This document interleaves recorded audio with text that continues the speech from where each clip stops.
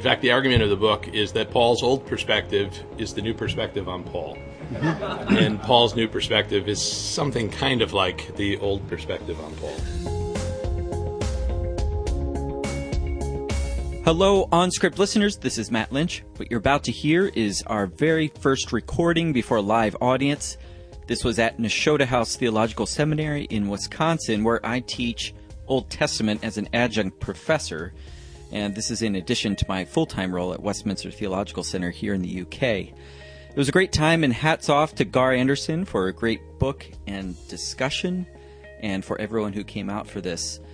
During the episode, I had a Pabst Blue Ribbon, of which I've now vowed never to partake again. Why on earth is that garbage trendy? I should have stuck with New Glarus.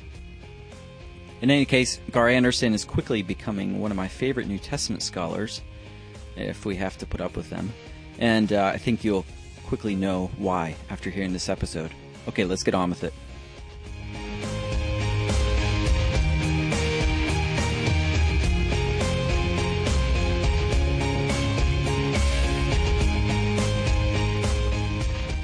So welcome to the OnScript podcast, very first live event. This is Matt Lynch. I'm hosting this episode at Nashotah House Theological Seminary in Wisconsin, where I have the privilege of teaching in the summer. And I'm here today with Gar Anderson, professor of New Testament at Nashotah House. So Gar, welcome to OnScript. Thanks for having me. So I'm wondering if you could explain a bit about your background in the Christian faith and your journey toward becoming a scholar. All right. I was probably just a little bit skeptical as a youngster, and maybe in a kind of precocious, unhelpful way. So it's sort of natural maybe that I ended up doing what I was doing as payment for my sins in the way that I treated my Sunday school teachers over the years. So one particular episode I remember when I was in fourth grade, our teacher was talking about the virgin birth. Now, I actually knew what a virgin birth was, but he didn't know that I did. So I asked Mr. Deal, what is a virgin anyway, Mr. Deal? He became very uncomfortable, which gave me great pleasure. And then in ninth grade, we had a high school Sunday school class, and I was the ninth grader and the youngest person in the class. And one day in class, I told the Sunday school teacher I wasn't sure if he was getting something quite right. And he said, you know, if you're going to be such a wise guy, why don't you teach the class? And I said, all right, I'll do it. So I took the rest of the semester and taught the high school Sunday school class. And you know how it is. You learn the most when you're teaching. Yeah. So yeah. And did you teach on the book of Revelation? Of course. You would. That's where you would start naturally. So I grew up in a really wonderful evangelical Christian family, and my faith was very much nurtured in InterVarsity Christian Fellowship as a college student. I served on staff with InterVarsity campus staff for 18 years. So I kind of had a first career in campus ministry, and along the way I just took some classes for fun. And it was fun for me, and eventually it became fun enough that I thought I might want to make it my vocation. And so did a MA in New Testament at Trinity Evangelical Divinity, and then a PhD at Marquette. And that led me to my first professor job at Asbury Seminary. And then 5 years later, I came to Nashotah House, where I've been for the last 10.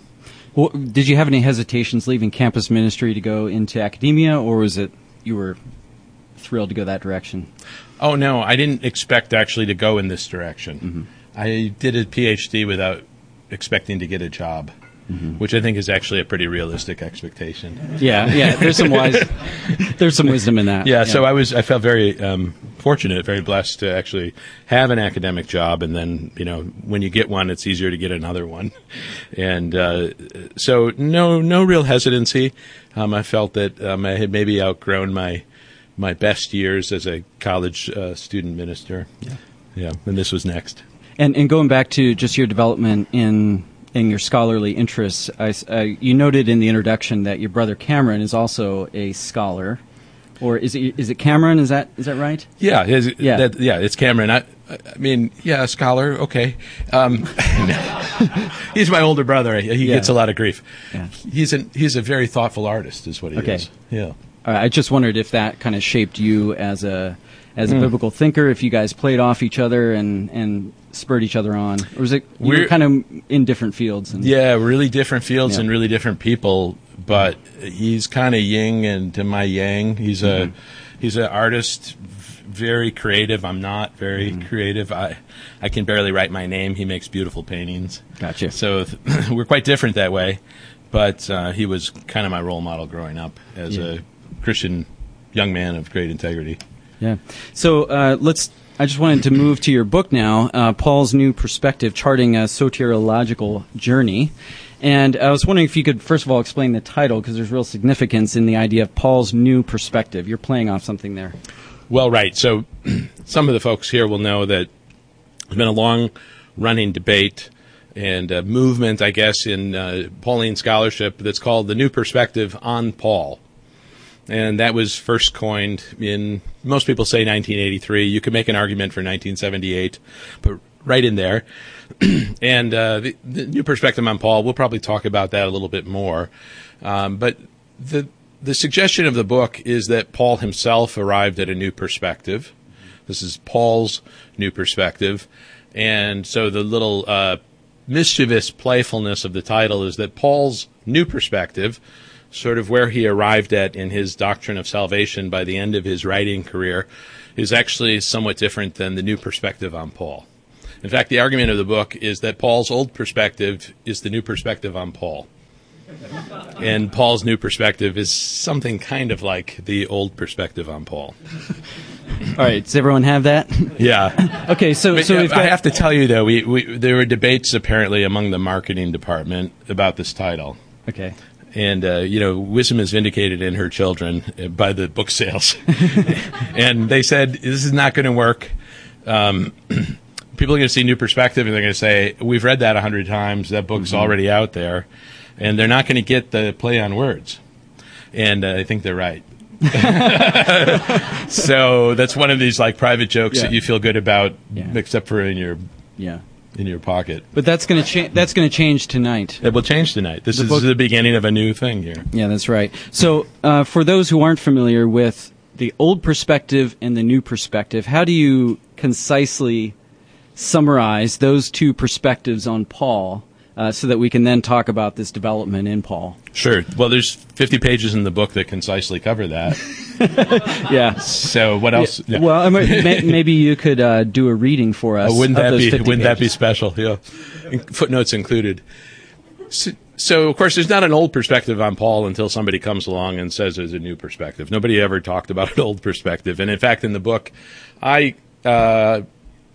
abbreviate New Perspective on Paul, NPP. That's pretty standard. And then, are you down with NPP? Yeah, something like that. And then I use TPP, traditional Protestant perspective, for what people sometimes call the old perspective. Here's the basic idea, and there's really kind of two big ideas here. The first is the New Perspective follows in the wake of E.P. Sanders' very justly famous book called Paul and Palestinian Judaism, which came out in 1977. And Sanders made a long, extended, to many people very persuasive argument about the character of Judaism that would have been contemporary with Paul and with Jesus and the primitive church. And the basic argument that Sanders makes is that we have misunderstood the character of Judaism contemporary with Paul if we thought that Jews at the time believed that they were somehow made right with God by virtue of their Torah observance. In other words, that they obeyed the law well enough, or that their good deeds outweighed their evil deeds sufficiently that God would accept them. And so Sanders is making the point that's not the way it worked in Judaism. The way it worked is that God made covenant, and by virtue of the initiative that God takes in making covenant with a people, we can almost describe that as grace. I don't think it's the best use of the word grace, but that's the way Sanders would say it. God takes initiative, and Torah observance, keeping the law, was just the faithful response to God's initiative, but not meritorious in nature. Okay, so that's move one. But then that leads inevitably to a second kind of move. If that's right, then a whole bunch of things that people used to say and still say about Paul and the kind of arguments he was making about faith over against works, all of that might need to be reconsidered. And so the new perspective on Paul refers to the various strategies of reconsidering Paul in light of that background of Second Temple Judaism. And so there have been a number of strategies along those lines, but that's basically what we refer to as the new perspective. So your thesis in the book is that the new perspective on Paul gets it right, and the old perspective on Paul gets it right, but not at the same time. So right. Maybe you could unpack how that's the case and where you see the new perspective on Paul getting it right. So if you know the Enneagram, I'm a 9. So if you know anything about 9s, 9s are like peacemakers, that sort of person. I hate to think that I wrote 450 pages that's just a personality. Yeah. All scholarship is biography. It basically is autobiography, right? Well, I just had a hard time believing that Pauline scholars who devoted so much attention to the details of the exegesis of Paul's letters could be so utterly at odds and yet that they were all wrong. And it seemed to me that as I explored the new perspective on Paul, which I found very exciting for, several decades, that they were actually opening up some doors. I was seeing some things in Paul that started making sense for the first time. And yet there were other places where I didn't think it made very good sense. And so I just started to ask the question, is it possible that the new perspective on Paul is a better account of a certain phase of Paul's letter writing career and not such a good account or not as good of an account of a later or of another phase? And then as it turned out, according to the chronology that I had worked out in the Pauline letters on other grounds, it seemed to me that I saw a traceable development from his earliest letter to his last letters. And that's basically what launched the book. That's pretty cool. I didn't realize that you'd worked out the chronology of his letters prior to making the case about new perspective versus old perspective and where they fit. Yeah, in fact, there are a couple little details that if I could make the chronology fit my scheme a little better, I would make a few adjustments. Right. Okay. But I stuck to the chronology as I thought where the evidence leads me. That probably was not a good idea, right? No, it's good. Okay. I think that lends it credibility. So for now, another premise underlying your thesis in the book is that the Pauline corpus is larger than a lot of scholars think. Now, for a lot of our listeners, they're not going to really care or have strong opinions about which letters belong to the Pauline corpus and which don't. But for those who do, a lot of people don't consider books like, help me here, I'm an Old Testament scholar, Colossians, Ephesians, Philippians, that pastoral. Yeah, so pastoral letters to be Pauline. That's not bad for an Old Testament guy. Okay, Philippians is considered authentic. Pauline. Okay, yeah. So obviously the short answer is we have 13 letters ascribed to Paul, and 7 of them are virtually undisputed. Romans, the Corinthian correspondence, Galatians, of course, 1 Thessalonians, Philippians, and Philemon. Those 7. The other 6. Ephesians, Colossians, Ephesians, the pastoral epistles, and 2 Thessalonians are, to varying degrees, sometimes doubted. At the far end of most often doubted are the pastoral epistles, especially 1 Timothy and Titus. And at the near end of often thought authentic but frequently not would probably be Colossians. Mm-hmm. Okay. So if you had to give your elevator pitch for, let's say, then the authenticity of the pastoral epistles, and by authenticity I just mean written by Paul. Yeah. What's your case for that? Yeah, so when we say authenticity, one of the things that we probably don't mean is that Paul had the pen in his hand and was doing the writing. Mm-hmm. Right, because he didn't do that with Galatians or Romans and all the authentic. Yeah, and he pitches in sometimes like, "See with what big letters I write this." That's right. Yeah. Galatians 6:11 is a good evidence in that, right in that direction. So what we mean is that they're written under the aegis and influence of Paul. right? Yep. So that, and the elevator pitch isn't easy. Okay. But give it a try. Yeah, because there's a few moves here, but the traditional argument against Pauline authorship is there's too much style and language variation to think that the same person could have written Galatians and 1 Timothy, for example. Just they're written too differently. And if you read English, you can already sort of see it, and if you read Greek, it's pretty obvious. I don't think anybody can deny that is the fact of the matter. But there remains the question, like, why is that the matter? Why is that the case? So if we make a possible allowance for a more maximal involvement of the amanuensis, the secretary that's responsible for receiving the dictation and perhaps even giving shape to the letter, that could explain some of the stylistic differences in vocabulary and that kind of thing. What's most significant to me, though, about the pastoral epistles is the way in which they resist late first century and early second century positions which had become standard.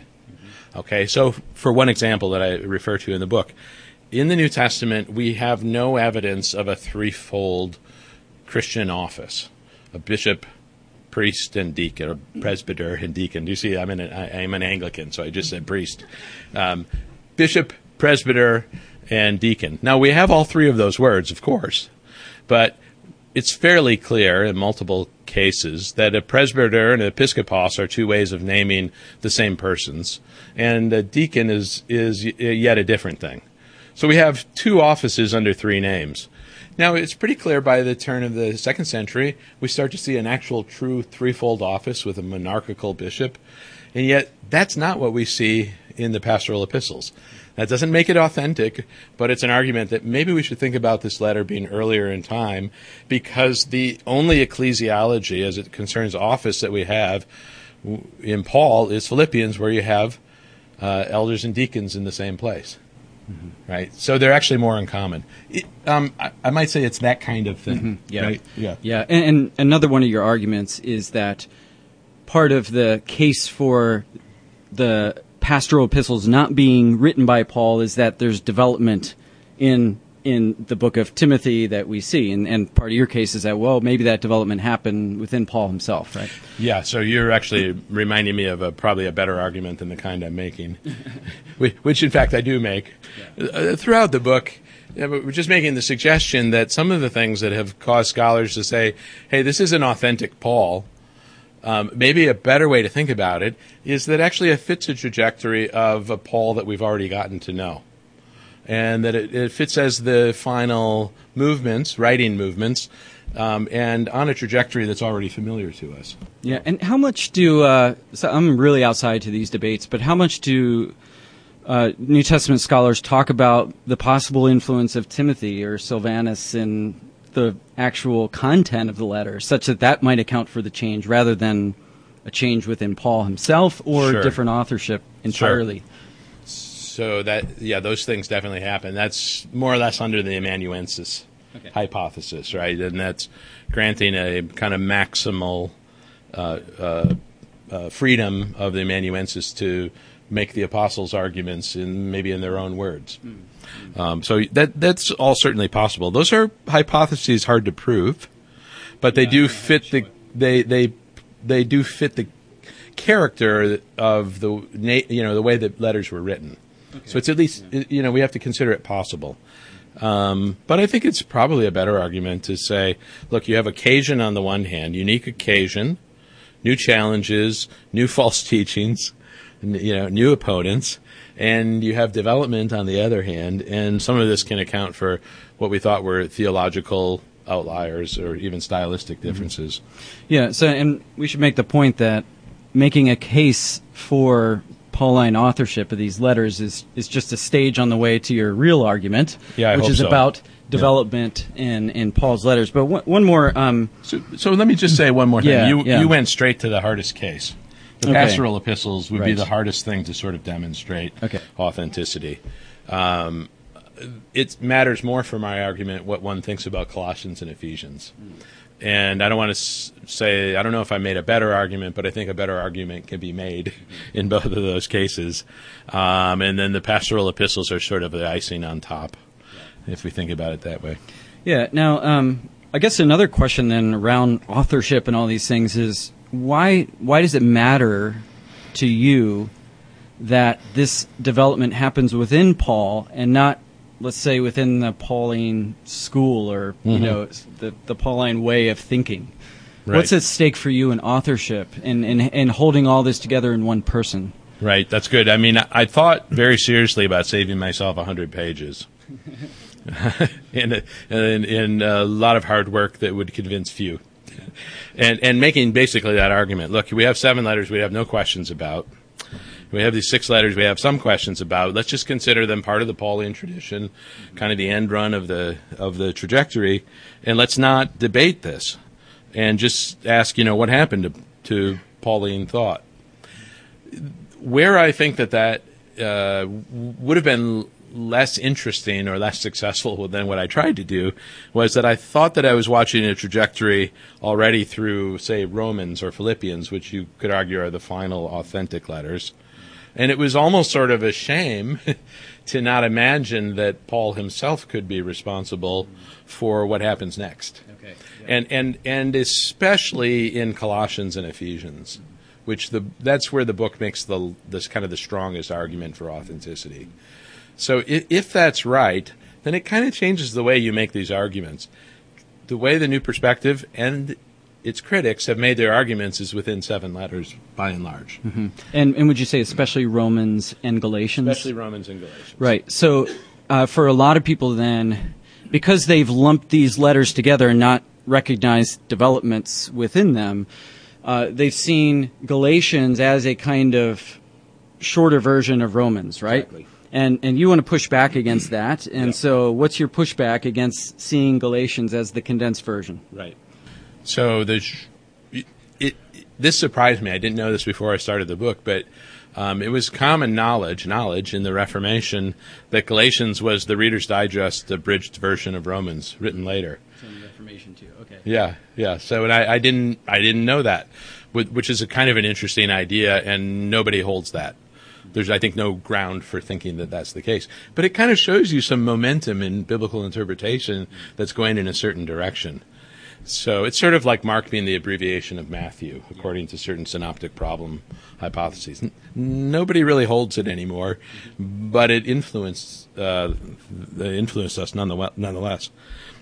So the basic argument that I would make is there can be a good case for Galatians being written rather early as preceding the Jerusalem Council that we learn about in Acts 15, so that Galatians 2, Paul's meeting with the Jerusalem pillars, is not the same event, but a private event that precedes the Jerusalem Council. That could date Galatians as early as 48 or 49.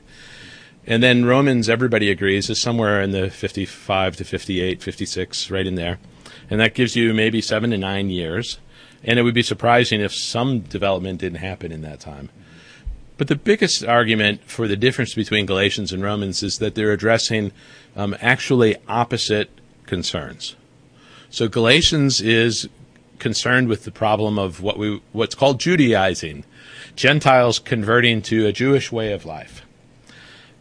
Romans is concerned with almost the opposite, namely Gentiles who feel themselves to have outgrown or become indifferent to their Jewish heritage.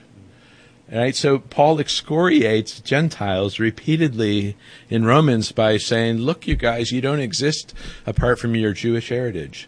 There's one olive tree. You were grafted on. You can't be indifferent to these people. And so since you can't be indifferent to them theologically, you can't be indifferent to them as it concerns your day-to-day life and the way you live together, Romans 14 and 15. Right? So there's a Judaizing crisis for Galatians, and I'll make up a word, Gentileizing, ethnicizing crisis in Romans. And I think Paul makes some very similar arguments and applies them quite differently. Good. So before we get too far into developments in Paul, I'm going to go back to, I want to change tack for a moment and look at the question of unity in Paul. So if we start down the road of seeing all these developments in Paul, some might get concerned and think, well, where's the sort of center of gravity in Paul then? What endures through all his letters such that we can talk about a Pauline theology or something like that? So what would be your case for, or what would be what you consider the stable core of Paul's theology that really endures through his letters? Or is it simply the trajectory of thought that is what Paul's theology is? Right. If that makes sense. No, it does. I mean, there's kind of an irony here because more traditionalist or conservative scholars, in one sense, could have made more of development in Paul to make their arguments for authenticity, but they're a little nervous about it. Yeah. That's kind of an irony. And what I would suggest is that maybe two kind of a structural idea and then a substantive idea. Structurally, when I'm talking about development, I'm not suggesting that development is best described as retraction. Mm-hmm. Right? I used to think, but now I think this. Right? It's a change. I think a better way to think about it is that development is more like acorn to tree. It's more like roots to flower. Mm-hmm. Right? So there's a continuity to it, but you can also see an unfolding. Mm-hmm. So retraction or that kind of incoherence or inconsistency is not necessary to the notion of development. Then, now, if you ask, is there a stable core? I mean, there's a lot of answers to that question. Mm-hmm. It's the gospel. Yeah, is the stable core. But the gospel is variable itself. Mm-hmm. Not in the sense that it changes, but it's differently applied. Yeah. Right? The Christ narrative is differently applied to different circumstances, and it's always the right answer. So for those so for those of us looking at the Pauline corpus as Scripture, if it's acorn to tree, and the tree is the sort of goal of an acorn growing, what's the value in going back and looking at the acorn as Scripture? You know, I mean, if that's the sort of less developed or the immature form of the later, what later becomes the tree. Yeah, so another way to think about that, so all of our metaphors sort of only go so far and don't do everything we want. So I think another way to think about that is, without retracting anything, I think another way to think about that, right, is that each letter addresses its circumstance, as J.C. Baker would say, as a word on target. Mm-hmm. You know, this is the application of the gospel to this circumstance, and it has an enduring value as such. Even if, since there's no retraction, even if Paul will settle into something a little bit more abstract or developed over time. Mm-hmm. So, to give a kind of simple example. I agree with the new perspective on Paul that when it comes to Paul's letter to the Galatians, that it's profoundly sociological in nature, right? This is about this is fomented by the crisis of Cephas and even Barnabas, of all people, not eating at Gentile table in Antioch. Mm-hmm. That's very sociological, and justification is the answer for that sociological problem that shows the Jew and Gentile not only can, but they must eat together at one table, being one people as Abraham's seed. Can you just describe what you mean by sociological there? Yeah, well, so having more to do with social relations, like the structure and organization of communities, right? Thank you. So my point would be that that's an application of the gospel that's enduring. Like Galatians still speaks to any number of contexts infinitely to the present day. And we shouldn't lose it. By the same token, a similar set of concerns is addressed differently in Romans. And there the problem of human guilt before God, which is shared equally by Jew and Gentile, who have become one people together in Christ, is also theologically rich and profound and timeless. Right? So each of those, even though there's a development between the two, a kind of movement from horizontal to sort of vertical, they both have an enduring application. Yeah, that's good. So I want to read to you a quote from the book. Okay. And this has to do with our good friend N.T. Wright. And you are critiquing his work here, and I just wanted to get your take on it a little bit more. So perhaps the most disappointing feature of Wright's work from the vantage point of this project is his little interest in the development of Pauline thought and categories from letter to letter through Paul's career. So, and for those of you who are wondering who N.T. Wright is, New Testament scholar, and he just wrote a massive, 1,800-page volume, 2-volume? 1,800, 18,000, right in there. Yeah, somewhere in there. 2-volume book on Paul. Okay, rather, Paul treats the whole Pauline corpus as a kind of single source whence can be drawn materials for his theologically constructive project. Not even the immediate circumstances of individual letters, to say nothing of trajectories between them, are of much interest to Wright. So that's pretty strong. Thank you. And oh, you mean harsh? Yeah. Well, no. Well, it got me thinking back over Wright's work, and how do you get away with not seeing the differences and nuances between the books, or is it that he's so constructive and synthetic in what he's doing that he doesn't even treat the books as separate letters with their own occasional circumstances and so on? I think you just nailed it, Matt. Okay, well, right. answer my question. Yeah, good. Yeah. So I think, Wright is a master narrator, and telling the big story from a high altitude. I might add, with violins playing in the background. Yeah. He waxes poetic, lyrical, with that big picture, and it's very compelling, and it's really hard to disagree with him when you're wiping tears from your eyes, right? Because it's so effective. Yeah. But I think he does that so well. I don't think even, I suggest this in the book, I'm not even sure that it occurs to him just how synthetic and at what a high altitude he operates, especially when he's working with Paul. Yeah, and thinking about his historical background's work in the first volume of that 2-volume series, New Testament and people. The Paul book, Paul yeah. and the Faithfulness of God. It's all context setting. It's not specific to each book. It's setting the big picture again of the first century, and then going into the Pauline corpus as such. Well, I think among men born of women, none is greater than Tom Wright. So I adore him and am deeply influenced by him. Yeah. But I think that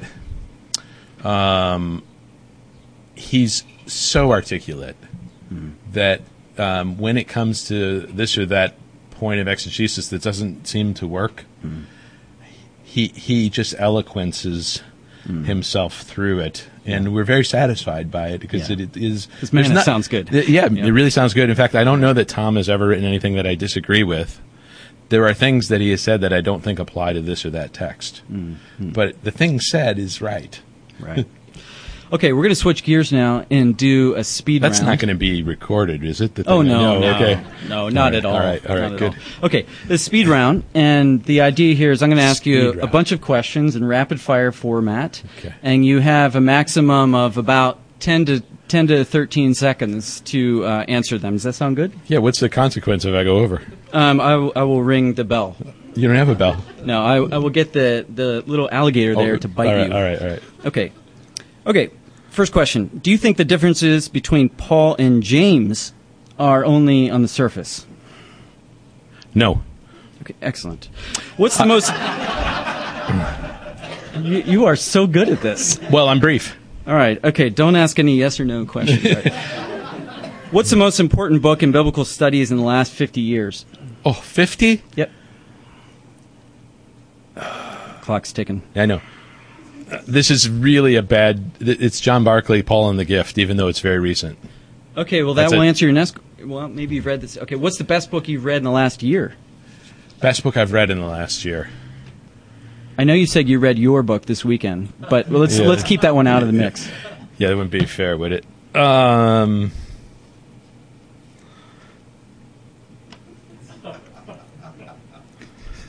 This is painful. I read a lot of things that I just didn't love this last year. It's not been a good year, has it? No, honestly, for reading, not so much. Oh, I'm really sorry to hear that. Yeah, that's all right. Okay. It was a little over a year ago I read Barclay, and I just haven't recovered. Yeah, Paul and the Gift. Okay, that's so good. It was really good. All right, next question. How do you solve a problem like Maria?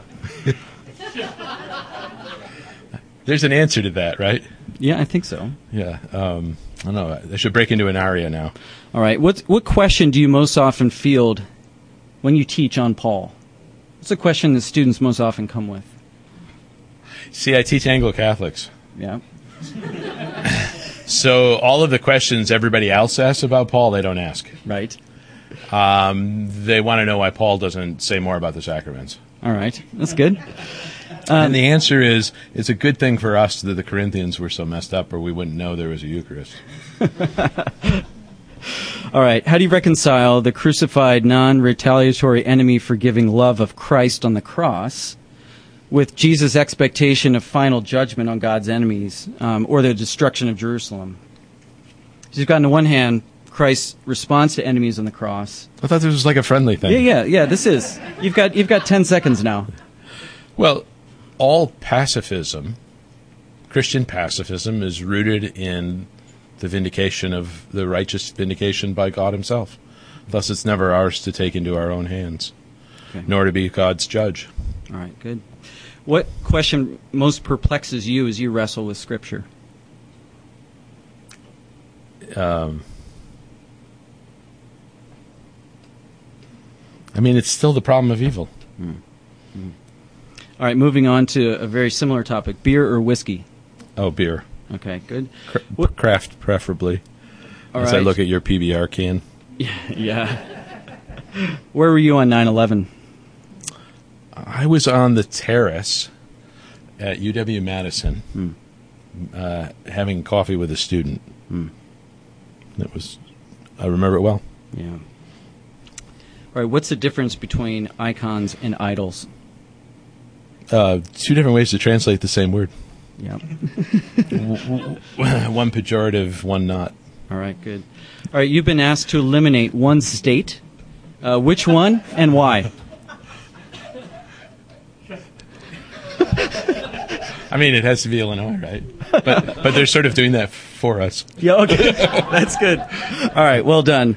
All right, I want to pause here to just see if there are any questions that anyone in the audience wants to ask.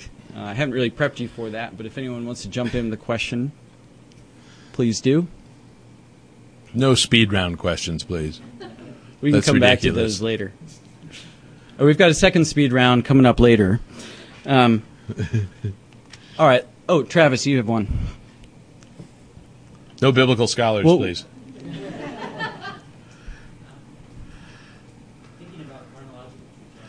Yeah. Repeat the question. Yeah. So the question is, given that I was some interest in chronological development in Paul, which is even in my more conservative take of that is still historical critical.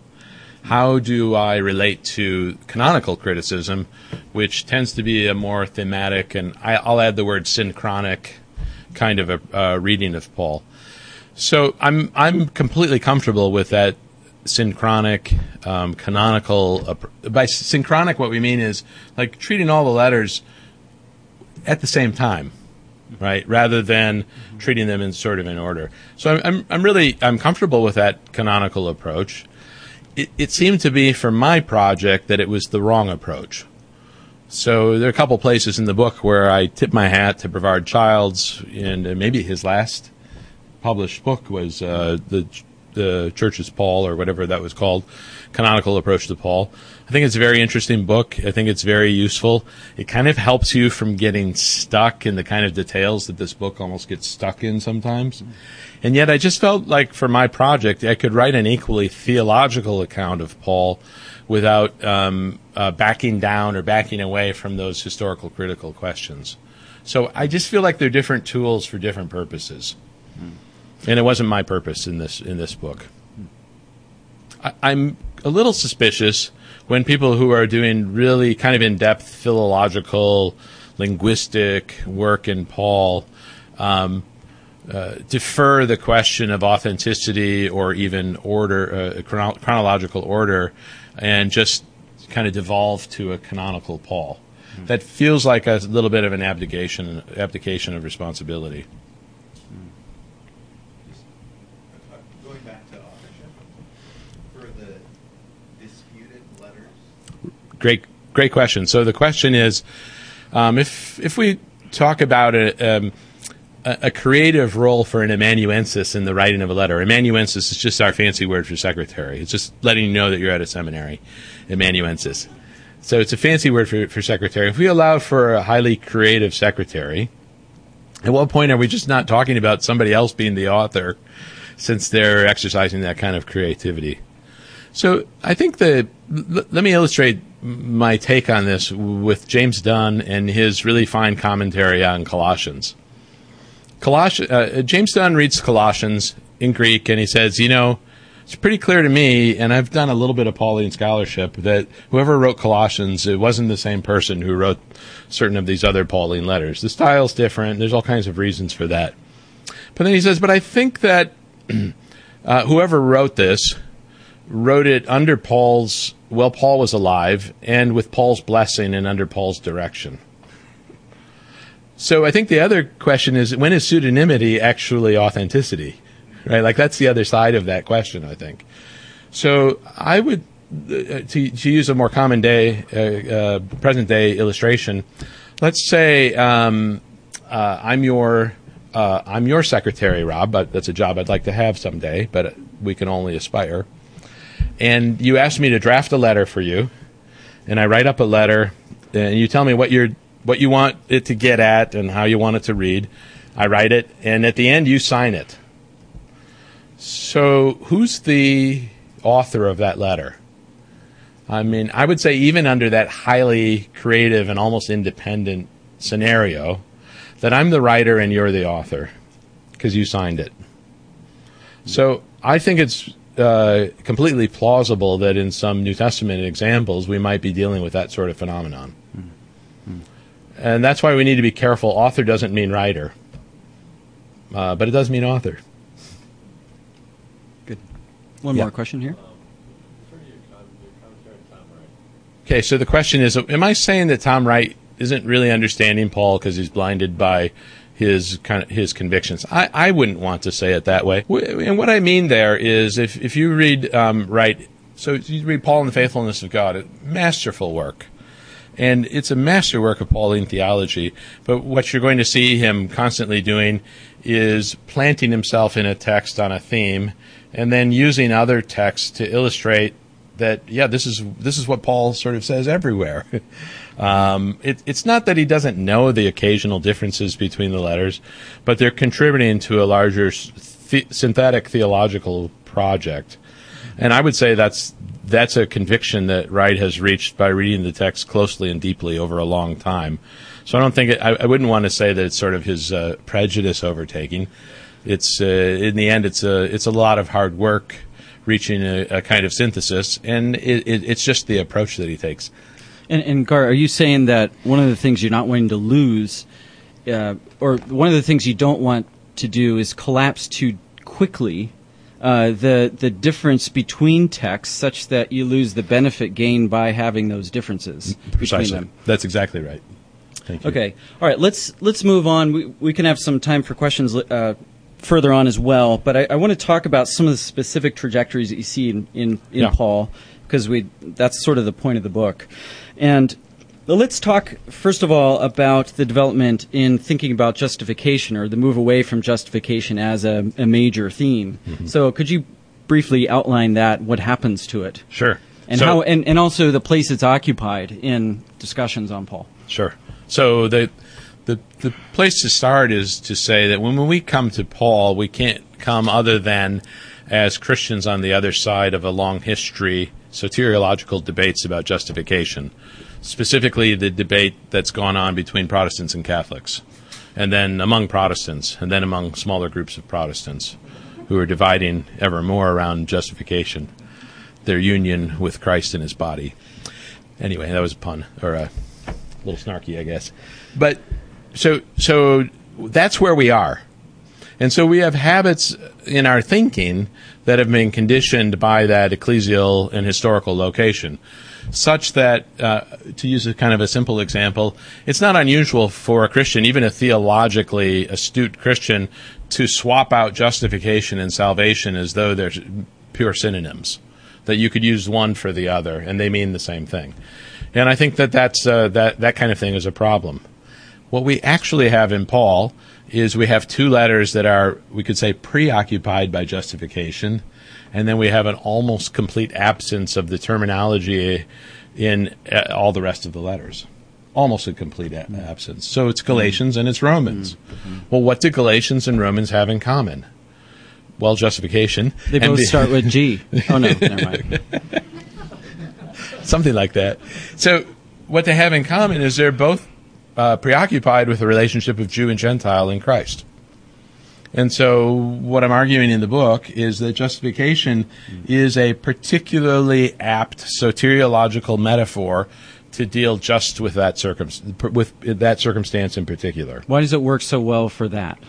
I think the argument of the book is that it's because justification shows in a binary terms an equal kind of footing.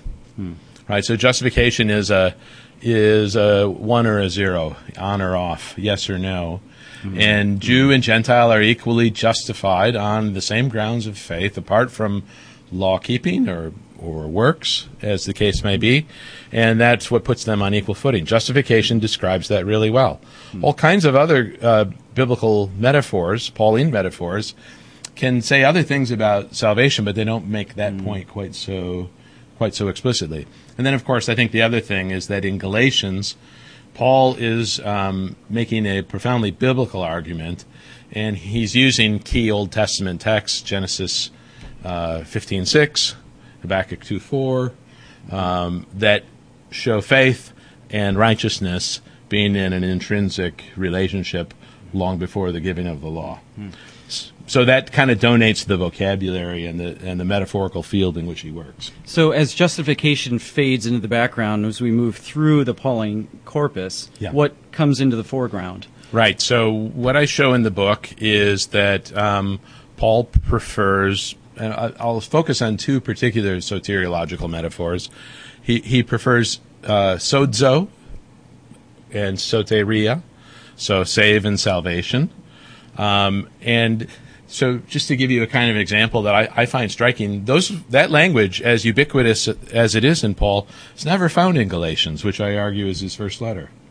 By the time he writes Romans, salvation and justification coexist, but they're never treated as synonyms. There's distinctions between the two. Okay, so that, and then following Romans, we never see justification again, save for a lone reference in Titus chapter 3. So justification fades, as it were, and soteria, sozo come to the fore. And another example, and you might be thinking of this one, is the way Paul adopts and latches on to reconciliation as a metaphor. We don't see anything like that in Galatians. We see it enter the Pauline bloodstream in 2 Corinthians 5 in a big way, and then it coexists with justification and salvation, soteria, in Romans, and it plays the primary role in letters like Colossians and Ephesians. So there's a move in that case from a forensic or juridical metaphor that serves its purpose to a more relational metaphor that I think Paul regards in some ways as more fulsome, more adequate for what he's describing. Yeah, that's good. And some of the other ideas that you see developing through Paul are works. You see grace. You see, we've already talked about salvation, reconciliation. One of the questions I had while I was reading it was, to make a claim for development or a trajectory, you have to have enough data points. And do you think that for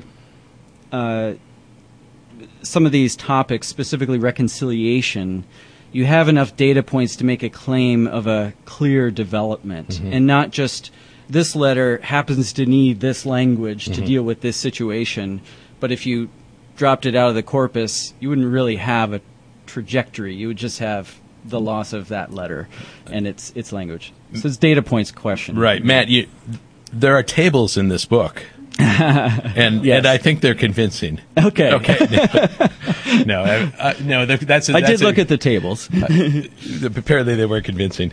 No, I think that's exactly the right question. It's a great question. So it's not just like, and I try to make the point in the book. It's not like if I can give a digital like graphing of word uses, like I've done some kind of exegesis or made an argument for trajectories or something. I don't buy that. It's also how they're used, right? So what you see in Romans is that the fruit of justification is reconciliation, right? Therefore, having been justified by faith, we have peace with God. That's the outcome of justification, and it's an outcome not of interest in Galatians, for example.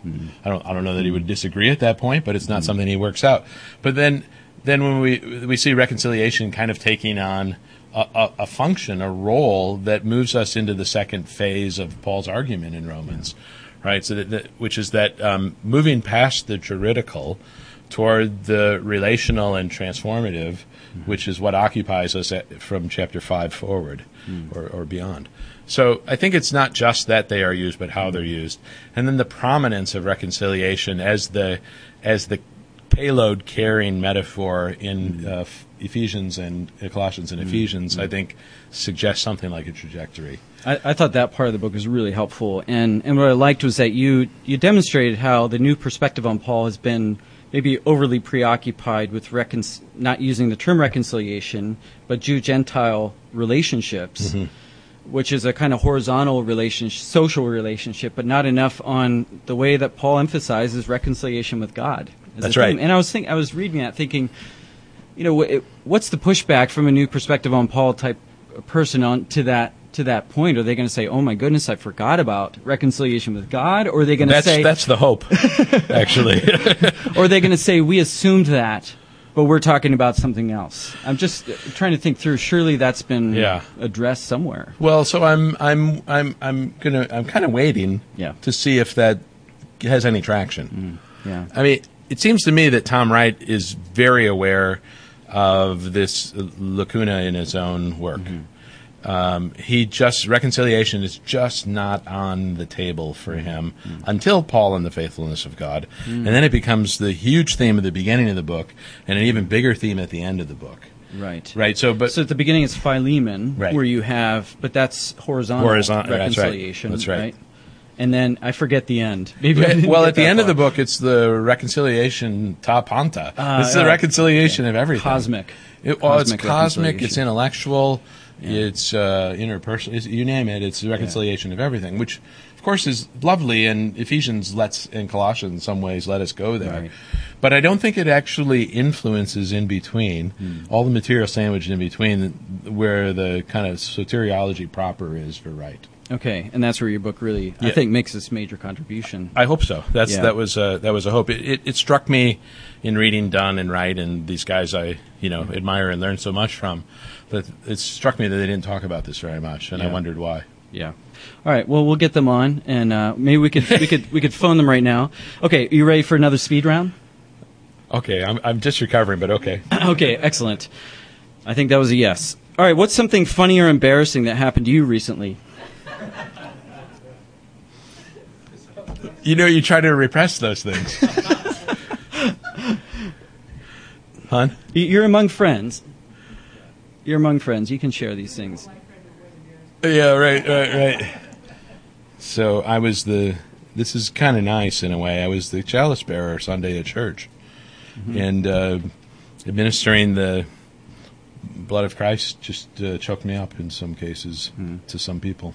I don't know, is that embarrassing? No, that's good. But I was, you didn't want to make a big deal out of it. You took it in a heartwarming direction. I kind of did, didn't I? I think that's good. Yeah. All right. Tell us something we didn't already know about the New Testament. Besides what you've told us today. So far? Well, maybe like a little-known fact. Little-known fact? Do you know what the shortest verse in the Bible is? You know, don't you? What is it? He said. No. Is it? What is it, everybody? Everybody knows. No, but there's also he said, isn't there? No, you're wrong. It's pantata kaireta. Rejoice always. 1 Thessalonians chapter 4. That's in Greek. By letter and by syllable, the shortest verse in the whole Bible. So there you go. Hey, that's good. And We've learned you'll something. make friends at parties with that, Okay. All right. for sure. All right. What's your advice for those who are studying theology, but their parish or home churches are skeptical of the endeavor? Yeah, that's great. So, rule number 1, you know Helmut Thieleke's Exercise for Young Theologians. Read that. Yeah. And one of the gists of the book is don't be a jerk. Mm-hmm. So what happens, I think, is they have reason for being skeptical because people become smartasses with just a little theology. So show them by virtue of life and by helping them see a new thing that gives glory to God. And you might overcome their skepticism. That's good. What inspires you about the New Testament? Jesus. Good. All right. Keeps you busy. Estimate the number of books in your personal library. I don't know. Just give a number. A number? Yeah. I don't know. 1,500? Okay, good. Would you be willing to sing something for us briefly, like 15 seconds worth? You have to assign it. I can't just... Okay. I don't. Maybe someone... It'll be my way. Does anyone have a request? Frère Jacques? I don't. It's French, right? I can remember Yeah. French. Yeah. Frère Jacques, dormez-vous? I can't remember that. It's got to be English. Son It's got to be Martinez. English, right? I mean, the English choral tradition is sort of my Okay. thing. So Yeah. don't How know about a that. Justin Bieber song? So no Justin Bieber. Okay. Well, want to be... How about the Greek alphabet? What a geek. All right. Alpha, beta, gamma, delta, epsilon, zeta, eta, theta, iota, kappa, lambda, mu. You want the rest? Yeah, keep going. Nuke, Xi, omicron, pi, rho, sigma, tau, upsilon, phi, keep, Xi, omega. You missed a letter. Did I? No. Okay. Well done. Okay. A wild turkey walks into a bar and orders a beer, and the bartender says what?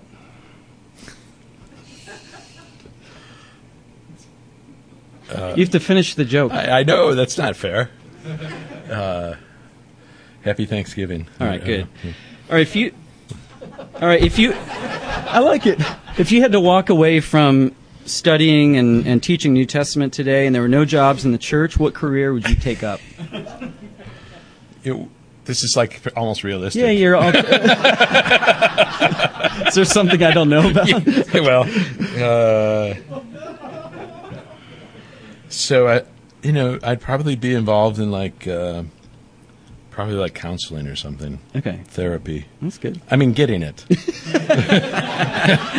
Because of what I've been doing for all these years. All right, good. So I'm just gonna move to a final portion of your book, and we're on the home stretch here. Toward the end of your book, you kind of give two pleas on page 384 in particular. And the first one is that justification cease to be the center and preoccupation of Pauline scholarship. And second of all, that union with Christ assume its place as, quote, the central integrative fulcrum of Pauline soteriology in all of its juridical, relational, transformational, and ecclesial dimensions. Okay, so maybe you could just unpack why you see union with Christ. This is kind of a new thing we haven't really even talked too much about yet. Yeah, why I kind of missed that earlier, too. Yeah. Why should that be the center or move toward the center of our thinking about what Paul's really on about? Yeah. So let me just say something about justification. Okay. And then I'll move to that one, since That you brought both points up. So it's not just that I'm tired of reading about justification. I've contributed to it by writing about it. It's that these pitched battles happen at a place that makes the discourse causes justification to be more central to Paul than it is to Paul. Mm-hmm. And I think that it's kind of misshapes. It distorts what the whole thing that Paul was about. And obviously, not that it's not important, not that it's not interesting. Union with Christ is a better center because under it, all the rest makes sense. Justification makes sense is properly understood only in the notion of union with Christ. So that Christ's death and Christ's resurrection, Christ's victory in God are ours, not by some kind of commercial transfer, that he has something and he can give it to us if we exercise, like a PIN number called faith, right? Like not some kind of mechanical transfer of a sort, but because united with Christ, everything that God has done in Christ and for Christ is ours. He's done for us and in us. So thus, union with Christ holds together things that are too frequently separated from each other, like the idea of justification and, say, what Protestants usually mean by sanctification, which don't have any kind of intrinsic logical relationship unless it's all about union with Christ. Yeah. And, of course, then that's ecclesial, right? Because we understand union with Christ is not just a mystical ideal, or a subjective sense of fellowship, but it's actually ontologically so and sacramentally mediated in the Church. Right, so things start holding together that had previously fallen apart if the focus is on union with Christ. Plus, it's in all the letters. Yeah. Good. Well, I think that's a good place to end. And Gar, this has been a really enjoyable interview, and thank you so much for coming on OnScript. Thanks for having me. Do some good edits, and I really think we can make something of this. All right. Let's give him a round of applause.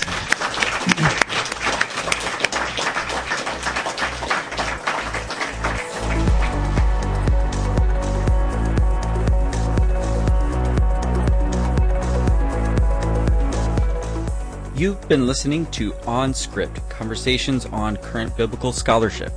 Until next time, visit us at our site, onscript.study.